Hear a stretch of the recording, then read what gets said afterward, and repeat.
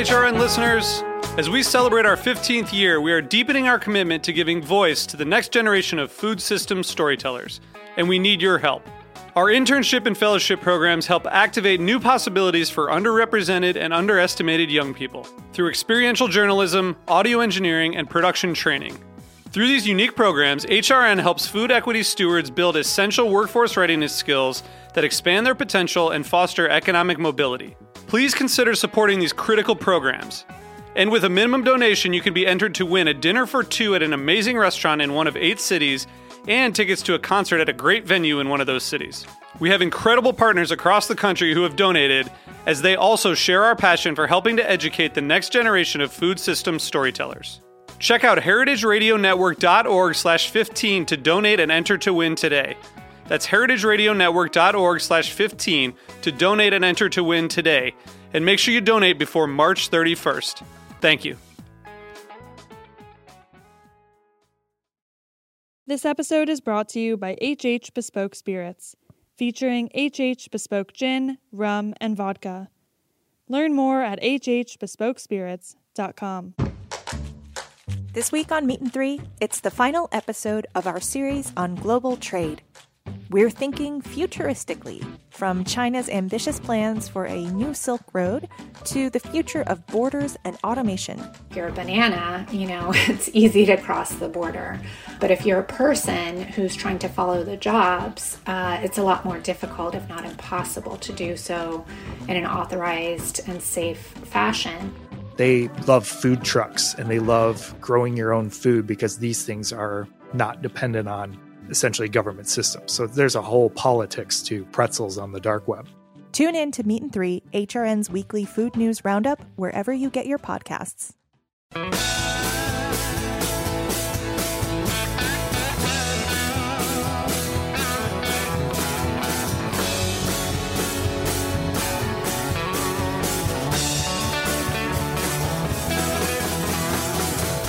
Hey, welcome to Beer Sessions Radio on Heritage Radio Network. We're recording remotely, and today is Tuesday, February 23rd, 2021. So we've got a great group of guests today. We're going to talk about the intersection of beer and wine. Let's just go around the room. So I'm Jimmy Carboni. I'm the host. BR? BR Rolia, formerly of Shelton Brothers Importers, and now all-around beer person. Great. Jake? Jake Endres, co-owner at Crooked Run Brewing in Virginia. And Patrick? Hi, I'm Patrick Rue. I'm the owner and winemaker in training at Erosion.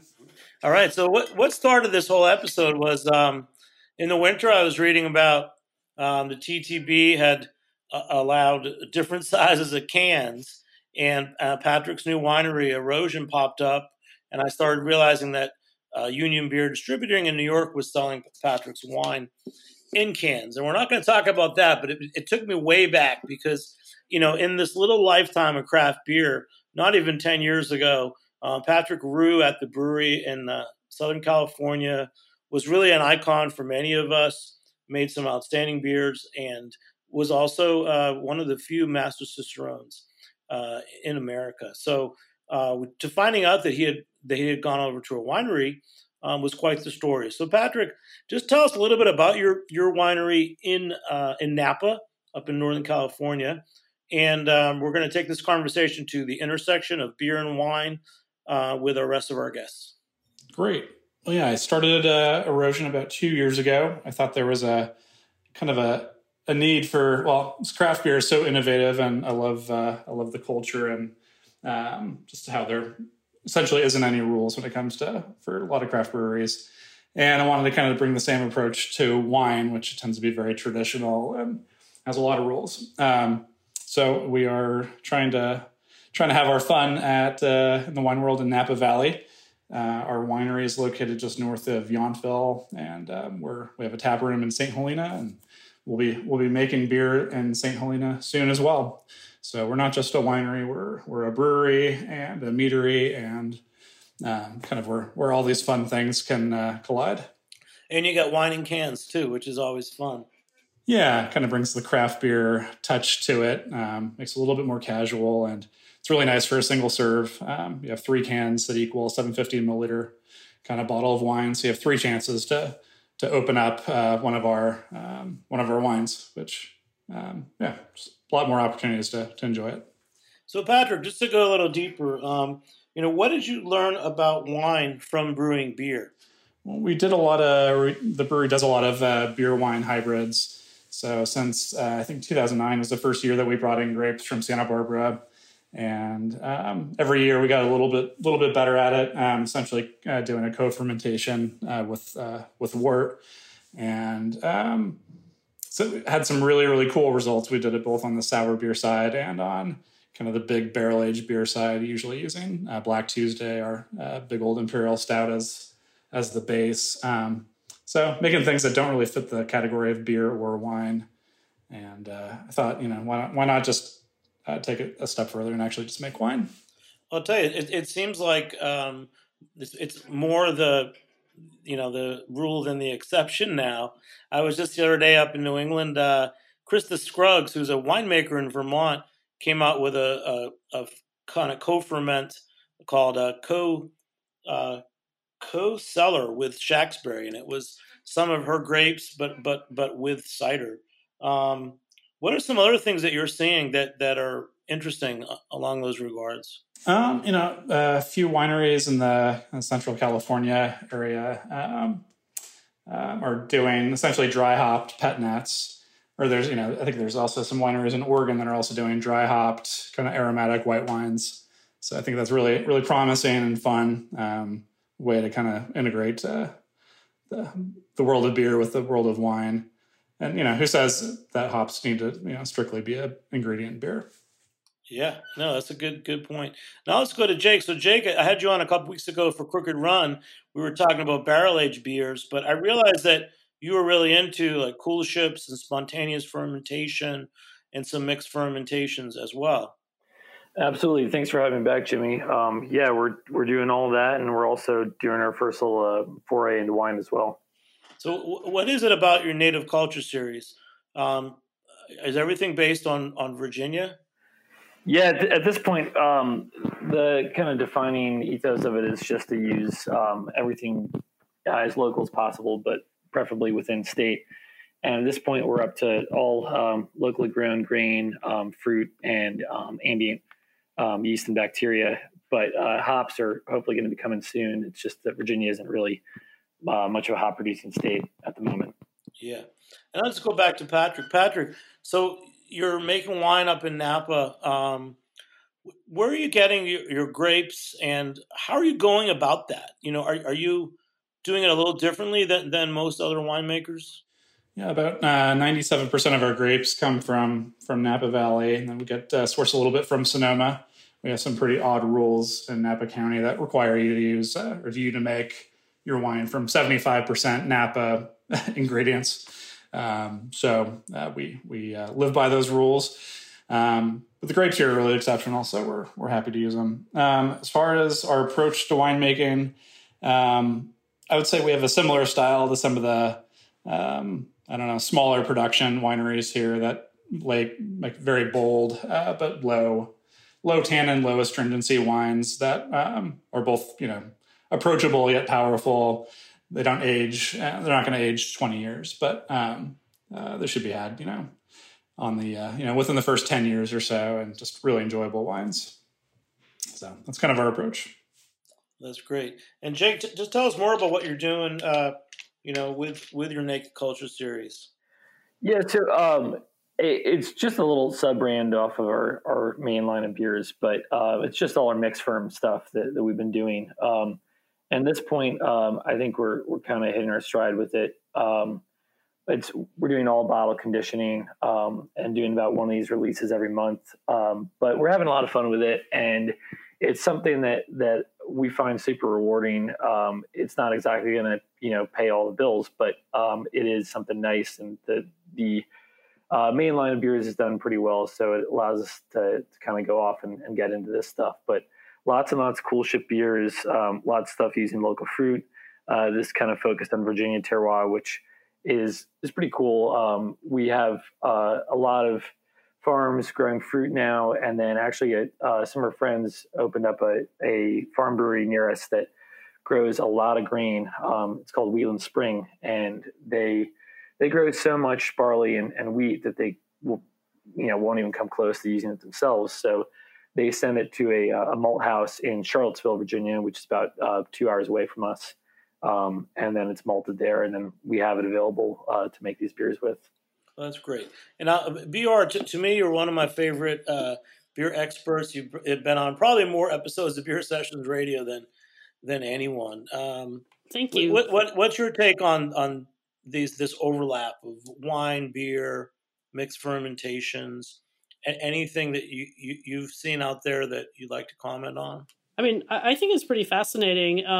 It really opens up the range of flavors that you can get. And, there are certainly big differences between wine and beer in terms of grapes versus grains. There's also a lot of overlap when you consider the yeasts that are used. We work with plenty of breweries. I mean, Cantillon, of course, started blending grapes into their beer a bunch of years back. And, especially in wine growing regions, I believe he was on your show, Raphael from Trois Dames in Switzerland. He's in the Jura. So he would work with a local winemaker to make a mixed fermentation saison with both either Gamay or Chasselas grapes for the red and white varieties. But yeah, you get it's some really interesting, whether it's actually a mixed fermentation with the beer and wine, or breweries using the lees of just in terms of a barrel from a winery. I think it's great. I don't know a lot about wine. I know that I like it. I like to drink it, but I'm just intimidated by vintages and the terroir of, which side and, the Côte d'Or, which side of the hills are better. I just get overwhelmed by that, but I do like the way it's a nice combination with beer and wine. Yeah. Patrick, just elaborate on that and just tell us more about, different grapes you're using and processes and everything. Sure. So here in Napa, it's about the amount of the vineyard or the varietals that are planted here. It's about 70% Cabernet Sauvignon with a good chunk of Chardonnay and Sauvignon Blanc and kind of a little bit of everything. But we try to focus on the more affordable and rare Napa varietals. So Zinfandel, Petit Syrah, even Merlot seeing a resurgence after that movie Sideways screwed it up how many years ago. So essentially, we're using a lot of different varietals on the red side and on the whites. We use Muscat, we use Chardonnay, Sauvignon Blanc, and Picpoul Blanc. But some of the fun things that we are doing is using kind of non-grape ingredients in our wines. So, for example, we have a 100% Chardonnay that we use tart cherries with, so it kind of makes it this fake rosé, really nice, high acid, great fruit from the cherries, kind of watermelon-like. Try to do things that are a little bit different than what's done in wine, but maybe closely mirrors what's done with beer or craft beer these days. If you put tart cherries in your wine, I mean, can you still label it wine, or do you have to label it something else? So we can't say where it's made or where the grapes are from, and we can't put the varietal. So I have to say white wines with cherries, or sometimes you'll see, white wine or something with natural flavors. You can use that generic term if you don't really want to say what's in the wine or what's in your beverage, but we like to put what's actually in the beverage or in our wine on the label. You have to use those generic terms like rosé wine, white wine, red wine, that kind of thing.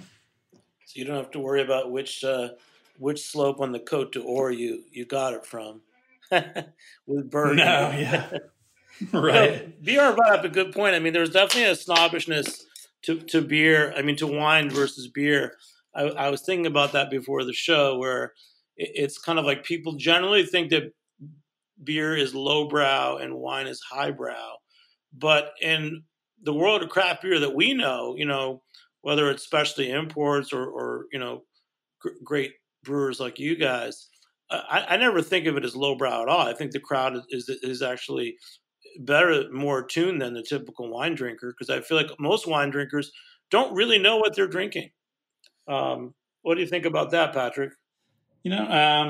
Yeah, I think the details around wine put it in this kind of snobby category and attract people that are very detail oriented and very, kind of anal and perhaps snobby. And I think the same could be said for beer as well. If you have a really great story and have tons and tons of details, you're going to have consumers that are going to know every single detail, and they're going to sound like super snobs to their friends. So it's all relative.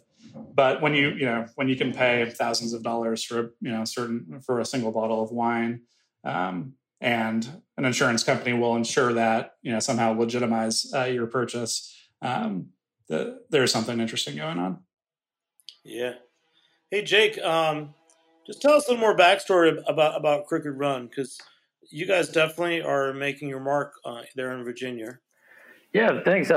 So we're coming up on 8 years in business, and we started in July of 2013. I was 25 years old. My business partner was 26, and as far as I know, we were, at least the youngest brewery owners in the state. But we opened up with Kickstarter money, and it was just the definition of bootstrapping. I really do not recommend anybody ever do this, but it was all we could do, and we built it slowly over time, from a 1.5 barrel brewery starting to 3 barrels and then opening up a 10-barrel location, second location. And we've kind of always been doing mixed ferm beers.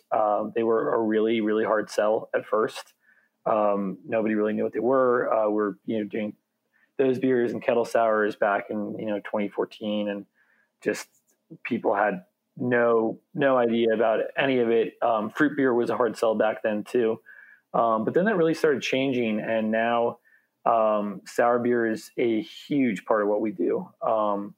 And it's just so important to our business, because we try to cater to as wide an audience as we can, and having beer that doesn't taste like most people's idea of what beer is really helpful for that. But in addition to kettle sours, we always had this, huge passion for mixed ferm beers, and we've had the time and freedom, especially during a little bit of downtime over the last year, to really delve into that stuff. And that's included now winemaking, which was something that we got into for the first time last year. We were looking for another project, and we were considering a distillery. But once COVID hit, the price tag on that project was a little bit too high. So we turned to winemaking instead, with this idea that we would try to use just the existing equipment that we had and really just kind of dip our feet in it. And we made 50 cases of 6 different varieties. And I thought most of them were going to be trash. We can't call it natural wine, or we don't want to call it that, but it's low intervention, so no sulfites, 100% spontaneous fermentation using all Virginia grapes, and most of them turned out pretty decent. So I was really stoked about that, and we'll start releasing them over the next year and go a lot heavier into that next year. And again, sticking to this idea of offering something for everybody.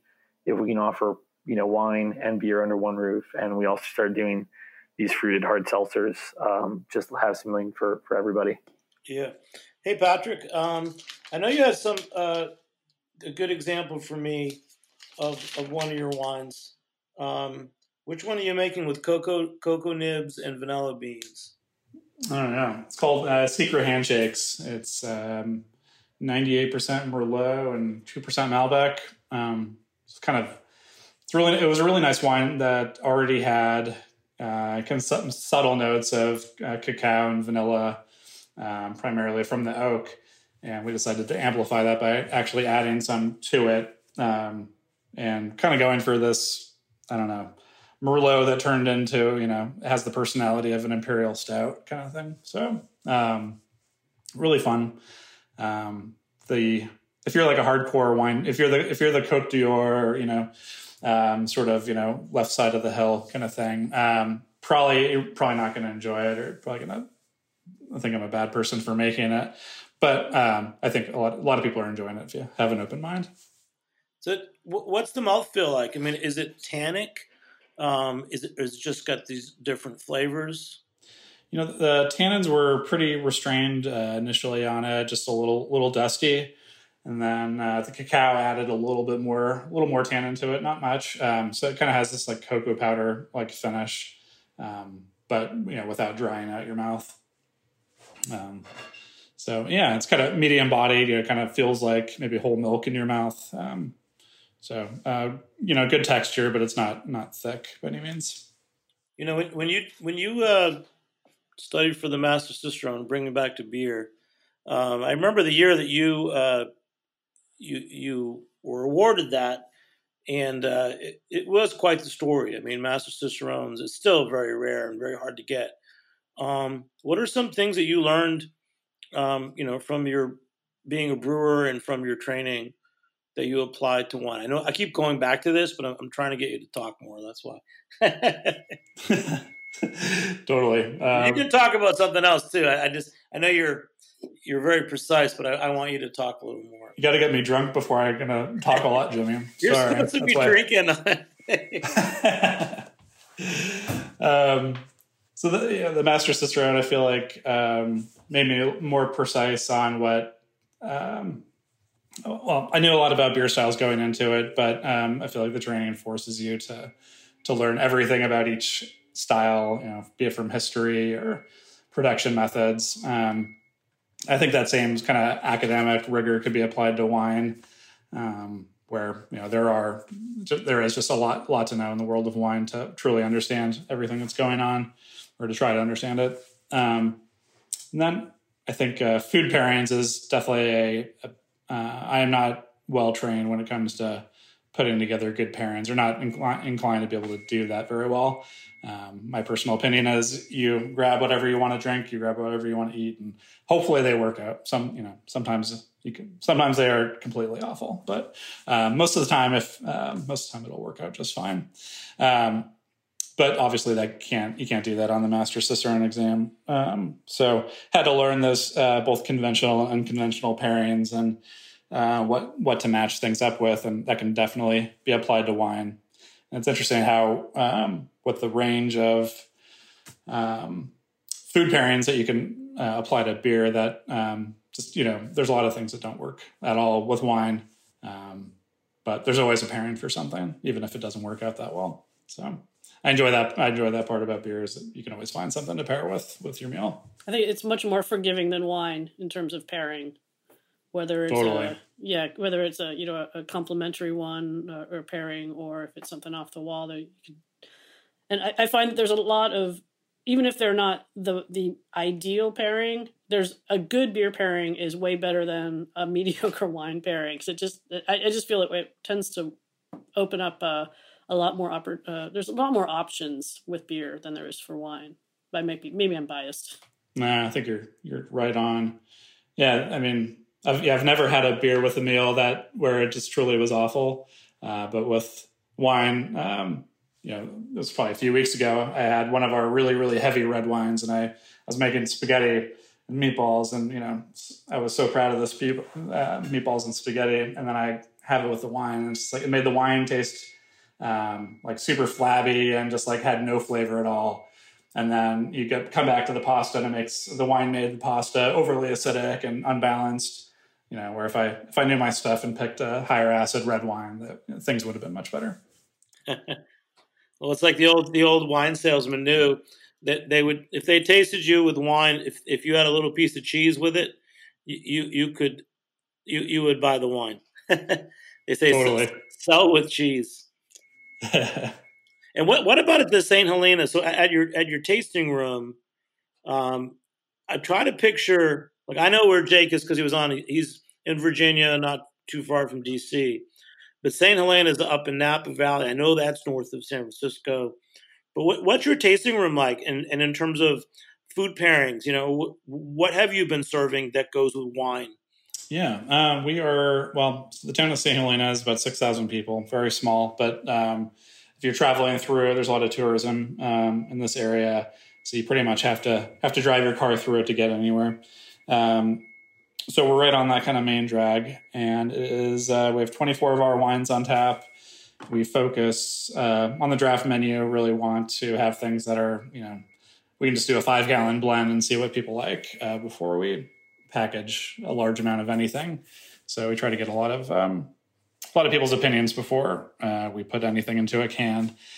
My wife and we picked a designer, and it's really cool. Just the feel of the place actually makes people want to drink white wine. So we sell a ton of white wine, even though I specialize in red wine. And just feels very, we play 80s music, and it just feels like, you just need to be downing spritzy white wine, which is fine to me. And as far as, food pairings, we're kind of expanding into twice the space and adding a beer bar, our tap room for the brewery there. So we're actually going to be doing dips of all things. Just think, if you're going to do a Super Bowl party, or you're going to, if you're going to any party really, a dip is always, highly appreciated. So how can we basically add a food menu item that, will, I guess, work for those in-between sort of meals? And, Napa Valley, there's, many Michelin star restaurants. I'm not going to compete on a restaurant basis, but I can offer something quirky with our weird wines and beers that that people will enjoy. So what's a pairing that would go well? So with a dip, what will go well with the wine and beer? Is there a particular dip or flavored? Wow, that's a good question. So I do want to make like it's kind of buffalo. Imagine buffalo chicken, but instead with brisket, and I think pairing that with the big Syrah, it's a little smoky and tobacco forward, and a lot of ripe, plum, dark berry sort of flavors. I think, with that, and let's say an imperial porter, or really just a darker beer that does have some roast backbone and kind of big mouthfeel, I think those kind of things would, pair nicely together. But I'm more trying to make things that are just generally appealing, kind of fit my mindset on food pairing as, you can just pick anything on the menu. It's good. It'll taste good. Yeah. And what about the culture? So you're going to have a brewery as well as the winery. For your staff, like the serving staff, is there going to be like a conflict where are there certain staff that are going to be more into the wine than into the beer, or do you see it as that it'll appeal to all guests? Yeah, I think the locals are. So most of the people who live in the area are in the wine industry, and as much as they love wine, they're kind of tired of it at the end of the day. So a nice beer usually fits the bill. So we're actually making the beer more for the locals. But I think people who know me on the beer side will, hopefully be excited about it too and come check it out, even if they don't love wine. Then I think from a tourism perspective, we offer a lot of cool Napa Valley wines, but we're also offering that highly desired beer after you've been drinking like big old cabs all day. It's nice at 4:30 to roll in and have like a 4.5% Czech Pilsner, Czech style Pilsner or something like that.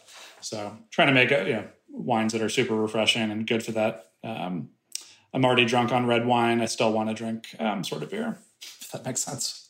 Yeah, I remember for a lot of the Cider Week events in New York, after the day of tasting hard cider, all the cider men would want to drink IPAs with me. So there's something there, man. People do like beer, And we're going to keep talking more about that. I just want to get back to Jake. So Jake, also a little more about Crooked Run and the food that you guys are serving there.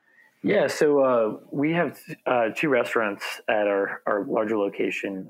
We have a taqueria called Senor Ramon and a chicken and biscuit brunch restaurant called Daybreak. And when we first opened our second location, we had one restaurant that we were selling to was this taqueria. And they were like pretty much the only place that got our beer and distro. And we asked their owner if he wanted to sublease some space in our new location and open up his restaurant there. And it turned out to be like the best business decision that I've ever made. Because quite honestly, like even if our beer was not all that great, just having the taco shop there made it an instant hit from day one. There gets good crowds there, and it's tough running a restaurant, as I learned when we then worked with the same owner to open up the brunch restaurant, which is really cool, but I'd never run a restaurant before, and it's a lot of work, and there's a reason why, so many people either don't want to get into it or look to outsource it now. But both are doing really well, especially all things considered. And it's great to have food. I mean, like, it's so nice that we don't have a lot of the problems that some other breweries have with just people getting sloshed. The food really helps cut down on that a lot. And it makes it more, friendly to families and people's friends that aren't as into beer or whatever. Super helpful. And tacos and beer, I mean, that's just a kind of hit for everybody. And then the brunch side has cocktails and wine too. So the whole thing just kind of works all together. Yeah, food and drink are really important for me. That's always my jam. And BR, for me, you really are one of my favorite beer people, and I respect your opinion on most things. I'm going to ask you, pick a favorite drink and food pairing that others could learn from. Oh, wow. That really puts me on the spot. I mean, it's kind of like whatever I'm eating and drinking at a given time, maybe. I don't know. It's, that's, can you get back to me on that one? Yeah, that's why I think we're going to stir the pot a little bit in this show. So yeah, I mean, obviously, beer and cheese, you can't go wrong with that. But there was something I had recently. Now I'm trying to remember what it was, where it was one of those like aha moments that I wasn't expecting. And let me see if I can remember that, and I'll get back to you. Okay. Well, we're going to take a short break. We'll be back in a few minutes on Beer Sessions Radio. All right. This episode is brought to you by HH Bespoke Spirits. The award-winning and critically acclaimed Tailored Spirit Collection features HH Bespoke Gin, rum, and vodka. The Black-owned, fashionable portfolio is a lifestyle brand extension to fashion and retail companies 5001 Flavors and Harlem Haberdashery. HH Bespoke Spirits is available for sale and to ship nationwide. Learn more at hhbespokespirits.com.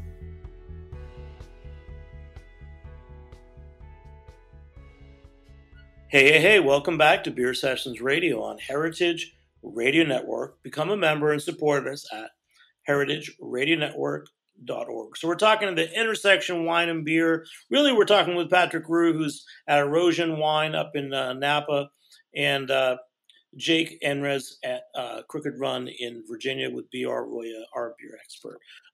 So let's back to that. B.R. was asking about a favorite drink and food pairing. I'll say mine. It's I've said it before a million times. Garrett Oliver's Brewmaster Table Stilton, which is a great blue cheese with a barley wine. So that's something that I can always go to and say. But sometimes I just want like a really good like canned tuna, conserve us tuna, with a simple wine or a simple beer. I kind of agree with what Patrick was saying. I don't necessarily. Sometimes I feel like that food and wine just go together, or food and beer just go together, anyways. BR. No, I agree that. I mean, with a Stilton for me though, I would go more. I personally like, let's say, an imperial stout, where you get a little bit of the roasted malt, as well as some of the chocolate notes. Sometimes I find, I guess it depends on if it's an American or British style barley wine. I find that the malt can be a little bit too sweet with a blue cheese, but I love blue cheese so much that I will happily eat it with any beer or wine pairing. Yeah, no, it's a winner. And then BR, in your work with like especially Belgian and French breweries, do they typically have food at the tasting rooms?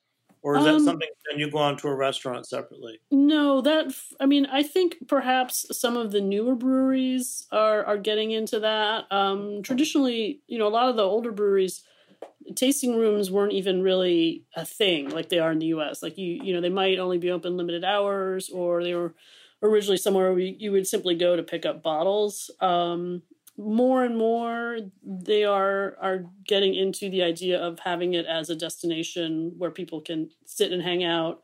Deranka, for example, has built a new tasting room, and they work with a chef and do some really nice simple pairings, whether it's cheese and charcuterie or some small plates. There's I think it's becoming more common now. But initially it was more you would go out, or, in Belgium in particular, in northern France, you have the cuisine à la bière, where restaurants will make specific dishes with, it's popular in Brussels, particularly, beers or dishes with local beers, to be served, food cooked with the beer and then served with, an additional, the beer on the side to complement it. Is there a question for Patrick that you'd like me to ask? Yeah, I'd be just curious to see what his take is of how he finds the difference between moving from brewing beer to moving into the wine world. If it was a big jump, or if it was just more of an easier transition given the brewing background. Oh yeah. So at first it was extremely exciting, but I thought I don't know, it sounds terrible, but I thought people would know me more in the wine world than they do. Nobody knows who the hell I am in Napa, which is kind of cool. I have an opportunity to do something completely different and not be tied to whatever I was making previously at the brewery. But at the same time, my ego has been just has shrunk a little bit, which is probably a good thing as well. But yeah, I think people are enjoying the fact that beer is coming, and that we can bring a little touch of that to erosion. So I think the beer side is very welcome. I think our approach to wine, taking kind of that craft beer approach to wine, is seen a little bit with a little bit of a I don't know, not quite as welcoming, but still having a lot of fun. Yeah. And let's go to the new thing. So there's a lot of excitement going on. So I was talking to you a couple weeks ago about wine in cans and the TTB. And then you said that you'd be opening the brewery and also making mead. Yeah, a lot of good stuff happening lately. Yeah, with that TTB thing. So basically we were only able to, in the US, you can only sell wine with certain bottle or container sizes. So things like 375 milliliters, 500, 750 milliliters, normal size bottle. Those things are allowed. Things like 250 milliliter cans that we sell our wine in were not allowed. So basically we would have to package either as a 2-pack, 3-pack, or 4-pack of the same wine to be able to sell it kind of as an aggregate of an approved size. So it has to be packaged together and sold together. So by allowing that 250 milliliter size, we're able to sell cans individually. And probably what I'm most excited about is selling them as variety packs. So you're able to buy something that's the same price as a bottle, one of our bottles of wine, but you get 3 different wines in there. And I think of all the cool kind of pairing opportunities that come from that, both at home and for restaurants that perhaps don't really specialize in wine, but they can buy, a small amount of our wine and kind of have all their bases covered. So pretty fun. Yeah, man, that sounds cool. I'm going to go back to Jake. So Jake, just tell us a little more about what some of the things you're doing with your coolship and spontaneous fermentation. You were talking about natural wine. Are you working with natural wine, or what do you call it? You call it something else, don't you? Yeah. So I'm still really new to this, but from my understanding, there's not really a legal definition for natural wine, but it's a term that's thrown around a lot. And I think it's kind of gotten a bad rap just because it's maybe a little bit disingenuously used for marketing purposes sometimes. But basically it's wine that's made with organic hand-picked grapes, naturally fermented with no added yeast and no added sulfites. There's not a lot of organic grapes that are being grown in Virginia. They're just too susceptible to black rot. And we wanted to work with what was available locally. So we're just kind of referring to it as low intervention wine. Basically all of that, no yeast added, no sulfites, but using the grapes that we have access to. It is a little bit similar to also brewing with a coolship in that you are capturing the native yeast and bacteria that are, in the surrounding area. But it's a lot, I'm going to say, easier. This yeast loves to live on the skin of grapes. So if you just go with what's on the grapes, you already have a lot of active yeast, and fermentation takes off pretty quickly. Versus coolship beers, where you cool them overnight, you have yeast and bacteria from the air that falls into the beer, and you usually don't start to see any visible signs of fermentation for several days afterwards. So it's never going to be quite as robust, but they are kind of similar in concept. Yeah. And Jake, I have one of your beers that's very wine-like, the Drupelet, the golden sour with raspberries, Framboise lambic inspired, spontaneously fermented, coolship sour ale. Oh, awesome. I'm so glad those made it to you. I was worried about that. Drupelet's a cool beer. Basically, lambic is a protected regional term, like Parmesan or Champagne. So we can't use that, but these are lambic-inspired beers. They're made with there's something called Method Traditionnel, which is this set of guidelines that was developed for U.S. brewers to use. It basically means that it adheres to all the guidelines that Belgian lambic producers follow. So turbid mash, raw wheat, aged hops, barrel fermented, and coolship inoculated. But that beer Drupelet was made with all the methods that Framboise style beer might be made with, and using all Virginia malt and all Virginia raspberries. And that was our first lambic inspired beer that we released. We released it right before Christmas, and I just really like it a lot. Its flavor is very much like melted raspberry Dole popsicle. And yeah, we're super stoked with the way that turned out. Yeah. Hey, back to BR, talking about sour beers. We always talk about language. I love the language that you use. He was just talking about popsicle flavors, and how do you see the kind of the evolution of language that people are using to describe flavors in beer? Because we used to joke about, you would say from what was Barnyard Nose, you said was horse blanket, but no, it seems like this whole generation is talking about popsicles. And no, my thing was that there is no horse blanket in beer. That's my major pet peeve, having been around a lot of horse blankets. No, I think it's great because, and I think this is, kind of going back to your earlier question of is wine snobbier than beer? I find that in wine, there tends to be a very rigid vocabulary for describing beer. Obviously, it's loosened up a bit now. I mean, from what I've noticed, it seems though that beer people are more inclined to simply pull out what they taste or what they smell in a beer, regardless of it's whether it's a phenol or an ester. In terms of are you going to pull out a specific fruit? And some people, depending on their palates and their culinary backgrounds. I remember we used to do the Ale Street News panels over at Waterfront Ale House, and the chef would come out sometimes to join us, and he would pull out these descriptors just from his culinary background, where you're like, oh wow, yeah, I didn't even occur to me that's exactly what that aroma or that flavor is. So I think it's great for beer to be able, if it's popsicle, it's a popsicle. If it's an olive, it's an olive. I judged at a homebrew contest once where the overwhelming flavor was definitely Captain Crunch cereal. It was. So I think just whatever works for you and how you're able to describe it is fine. I mean, there's no right or wrong answer in terms of what you personally perceive in a beer or wine or other food or beverage. But for years, if I studied wine or beer, you kind of end up depending, or used to depend on, certain catchphrases, which is why people say Barnyard or grapefruit for a Sauvignon Blanc. But for me, when I hear Jolly Rancher, I just don't know what Jolly Rancher is. I'm serious. What's the flavor of Jolly Rancher or nose when someone says that's in a beer?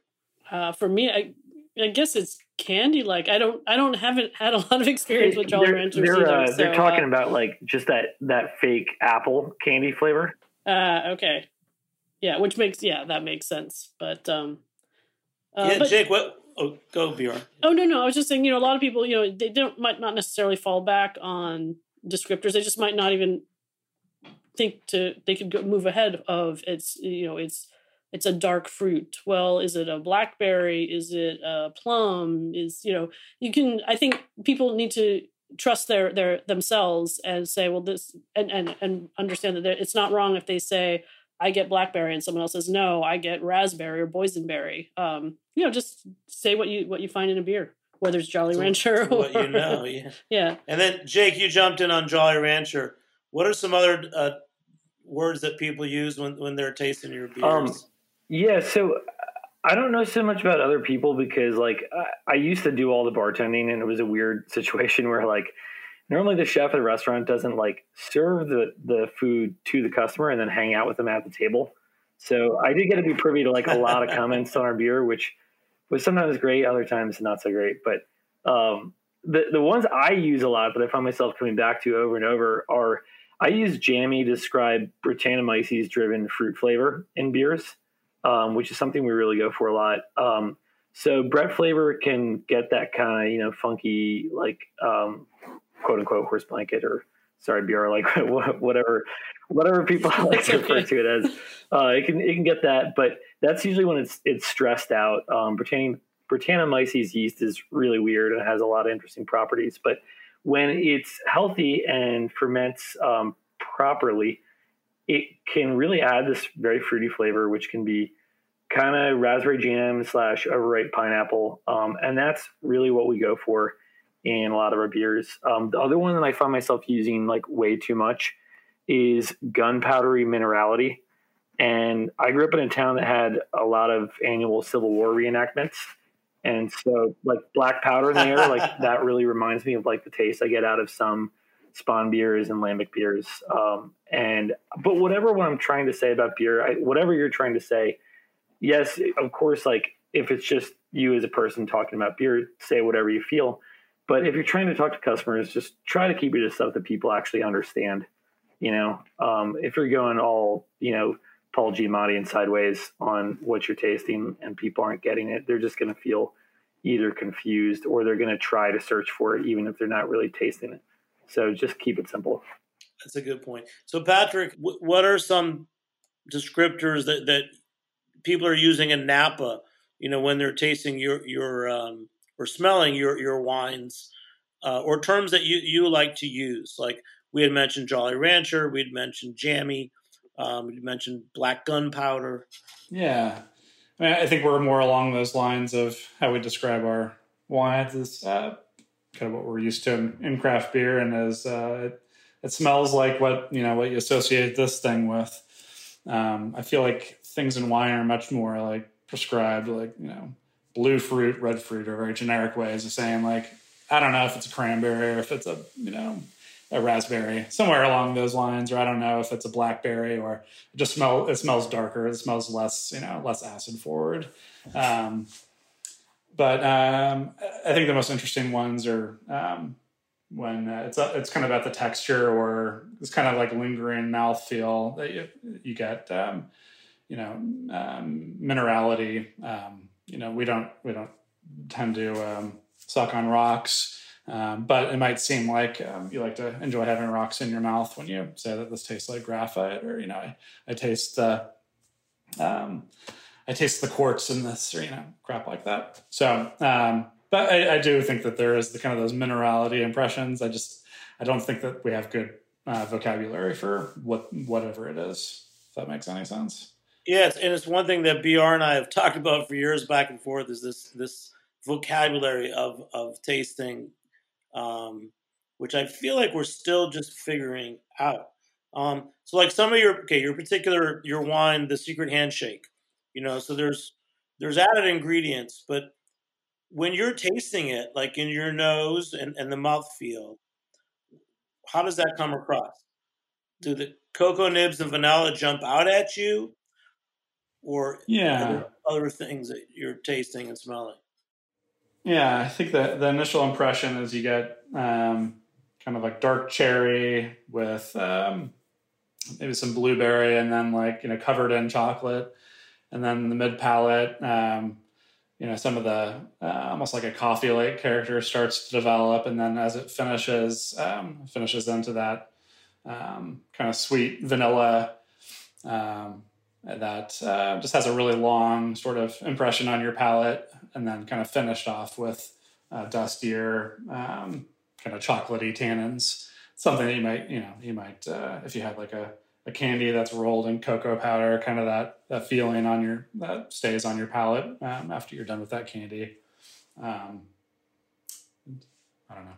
How does that work for you, Jimmy? Oh, that's good. Now you're getting me. The next question is, Patrick, do you taste differently when you're tasting wine than beer? For what you're looking for, or are you still tasting the same way with all your senses? Yeah, I think it really depends on the style of wine. Well, on the style of wine and the style of beer. I think, say for a red wine, you're looking for the wine to hit you in multiple places over time. So you're looking at, in the first like half second, what am I getting? How big is this? Is it super acid and, kind of hurts my palate, or is it smooth and kind of go into this mid palate? Is there, a lot of flavor? Is there a change of flavor that happens, a half second later? And then as you swallow it, what does the texture feel like as it's rolling, in the back of your mouth? Which I think, gives a big impression on flavor, even though it's just texture. And then going into a finish, like, when I'm done swallowing, for how long am I still tasting that, and does the flavor change? So I think a good red wine, you want to see, you always want to see it be pleasant, but it's fun if the flavors kind of change, and if there's that kind of beginning, middle, and end to it. As far as like, and then if you're drinking a Pilsner, I'm looking for something pretty different. You're looking for a crisp mouthfeel, something that really that you're not getting a huge lingering aftertaste. Maybe it's a little grassy, but you don't want a huge lingering aftertaste when it comes to something that's refreshing. So maybe like a Pilsner might be similar to how you might judge a sparkling white. If that makes sense, with their kind of refreshment factor being the main goal of it. No, that makes a lot of sense. Let's jump to some of your new projects. So mead, tell us about the mead that you're making and why you're going in that direction. I know that some retail friends say that the fans of good craft mead are the most particular about transparency of sourcing, for example. Mm. So you may be in the most diehard group of fans with mead. Yeah, definitely. I think as interest in barrel-aged beers has grown, I think there's also been an increasing interest in mead. I feel like the two connect pretty well on a flavor perspective and attract kind of the same sort of person. So I became interested in a while ago, but never, if at the brewery would have to create a winery, and it was always kind of prohibitive to go that direction, or maybe just not worth our time at that particular time. But now that I do have a winery, and I have a little bit, I have a few extra tanks I can use. There's really that in winemaking. There's a lot of tanks sitting for 9 months out of the year doing nothing. What can we do with those? So it's a bit, a little bit of making the most out of what we have, and kind of entering a new category where I get to experiment more. So these initial meads that we're making kind of don't fit that big beer style, or that big fruited mead style. We're looking for a way to make like a refreshing below 7% sparkling mead that incorporates high acid, primarily white wine, but looking at also like doing a Piquette kind of red wine sort of mead combo. So a lot of fun stuff that we can be doing. So your meads you're using grapes as well as honey, right? So we can. So right now, right this second, we are just about to add yeast to, so it's about nine Plato, 9 Brix. So it's going to produce right under 5% alcohol. We're going to let that ferment out, and then we will try 10%, 20%, 30%. Try different ratios of different wines and see kind of what goes together. And it's pretty cool. We're using the yeast that we're using. We're going to get a lot of flavor from the yeast. We're using Berkeley yeast, which uses genetically engineered, essentially changing kind of the flavor profile of the fermentation. So super excited about what we're gonna how that'll evolve. Well, Patrick, this is pretty cool getting you on. I'm still, you were a big name in brewing. You were a master of Cicerone, and now you're kind of going a little incognito. I was joking that you're in the dark web now. It sounds like you're coming out the other side, and you're going to have some really cool things going on. So thank you so much, man. I'm going to go back to Jake. Jake, we were talking about flavors and descriptors. What I'm impressed with you is that you can really talk about all areas of brewing. Are you self-taught just from having your own place, or what are some of your biggest influences on your learning about? Yeah, I'm self-taught. I think higher education beer is really great. It's not something that I had the opportunity to do, and those opportunities have expanded a lot over the last 7 years. But back when I started, it was pretty much UC Davis and Dermans and a couple other places offering brewing courses. Now the way I get information is just talking to colleagues like nonstop. And I've been pretty bored during the pandemic. So I like having phone calls with people we've brewed with, and we talk about just, stuff we're working on, stuff that's cool, the direction we see the industry going in. But yeah, the wine stuff we're doing is just again, kind of a product of like, hey, we've got time on our hands, and let's do something and make some moves to move us forward and see where it goes. Wow, it's great. It's great getting to know you, man. Thank you so much, Crooked Run in Virginia, and back to BR. Just so everyone knows your cred. I mean, we know you as an import rep, but just tell us some of you've been a beer judge. Just tell us some of your credentials, because again, to me, you're one of my top beer people. Been drinking beer for a long time. Helped to live in Europe when I was younger, so there was no drinking age. But yeah, started out, my beer education mostly started as a home brewer, then went into the beer judge certification program, nationally ranked beer judge for at least over 15 years now. And yeah, just kind of continued. I haven't done the Cicerone program, but I still definitely do a lot of reading and love to learn from the brewers I've worked with. Whether it's talking with them or visiting their breweries and learning more about their process and and on their systems, just to try and increase my knowledge, and even just general beer tours. Back in the day, used to take the little Michael Jackson pocket guide to Europe when I would go there for a previous job for work, and just go around and check out all the places and all the classics that he described, to try and learn more. But always trying to keep learning on this too. Well, you're great. I'm going to just thank everyone for joining me, and appreciate we've been overcoming technology. For 10 years, we were in a studio in Brooklyn, and now for almost the last year, we've been recording remotely. And big thank you to Patrick Roux. He's in Napa Valley, California, of Erosion Buzz. Right, Patrick? It's Erosion wine and soon to be brewing and meadery. That's right. Jake Endres at Crooked Run in Virginia, just outside of D.C., and this is the second time on in a month. It's great getting to know you as well.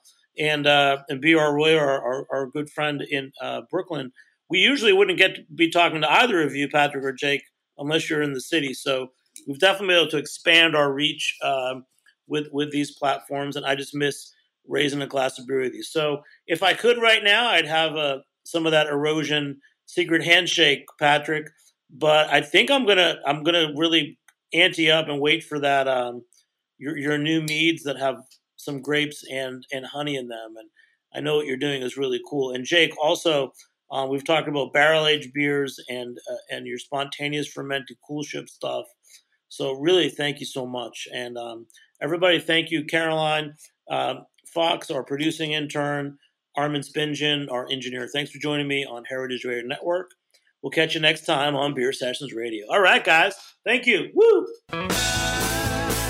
Beer Sessions Radio is powered by Simplecast. Thanks for listening to Heritage Radio Network, food radio supported by you. For our freshest content, subscribe to our newsletter. Enter your email at the bottom of our website, heritageradionetwork.org. Connect with us on Instagram and Twitter at heritage_radio. You can also find us at facebook.com/Heritage Radio Network. Heritage Radio Network is a nonprofit organization driving conversations to make the world a better, fairer, more delicious place. And we couldn't do it without support from listeners like you. Want to be part of the food world's most innovative community? Subscribe to the shows you like. Tell your friends, and please join the HRN family by becoming a member. Just click on the beating heart at the top right of our homepage. Thanks for listening.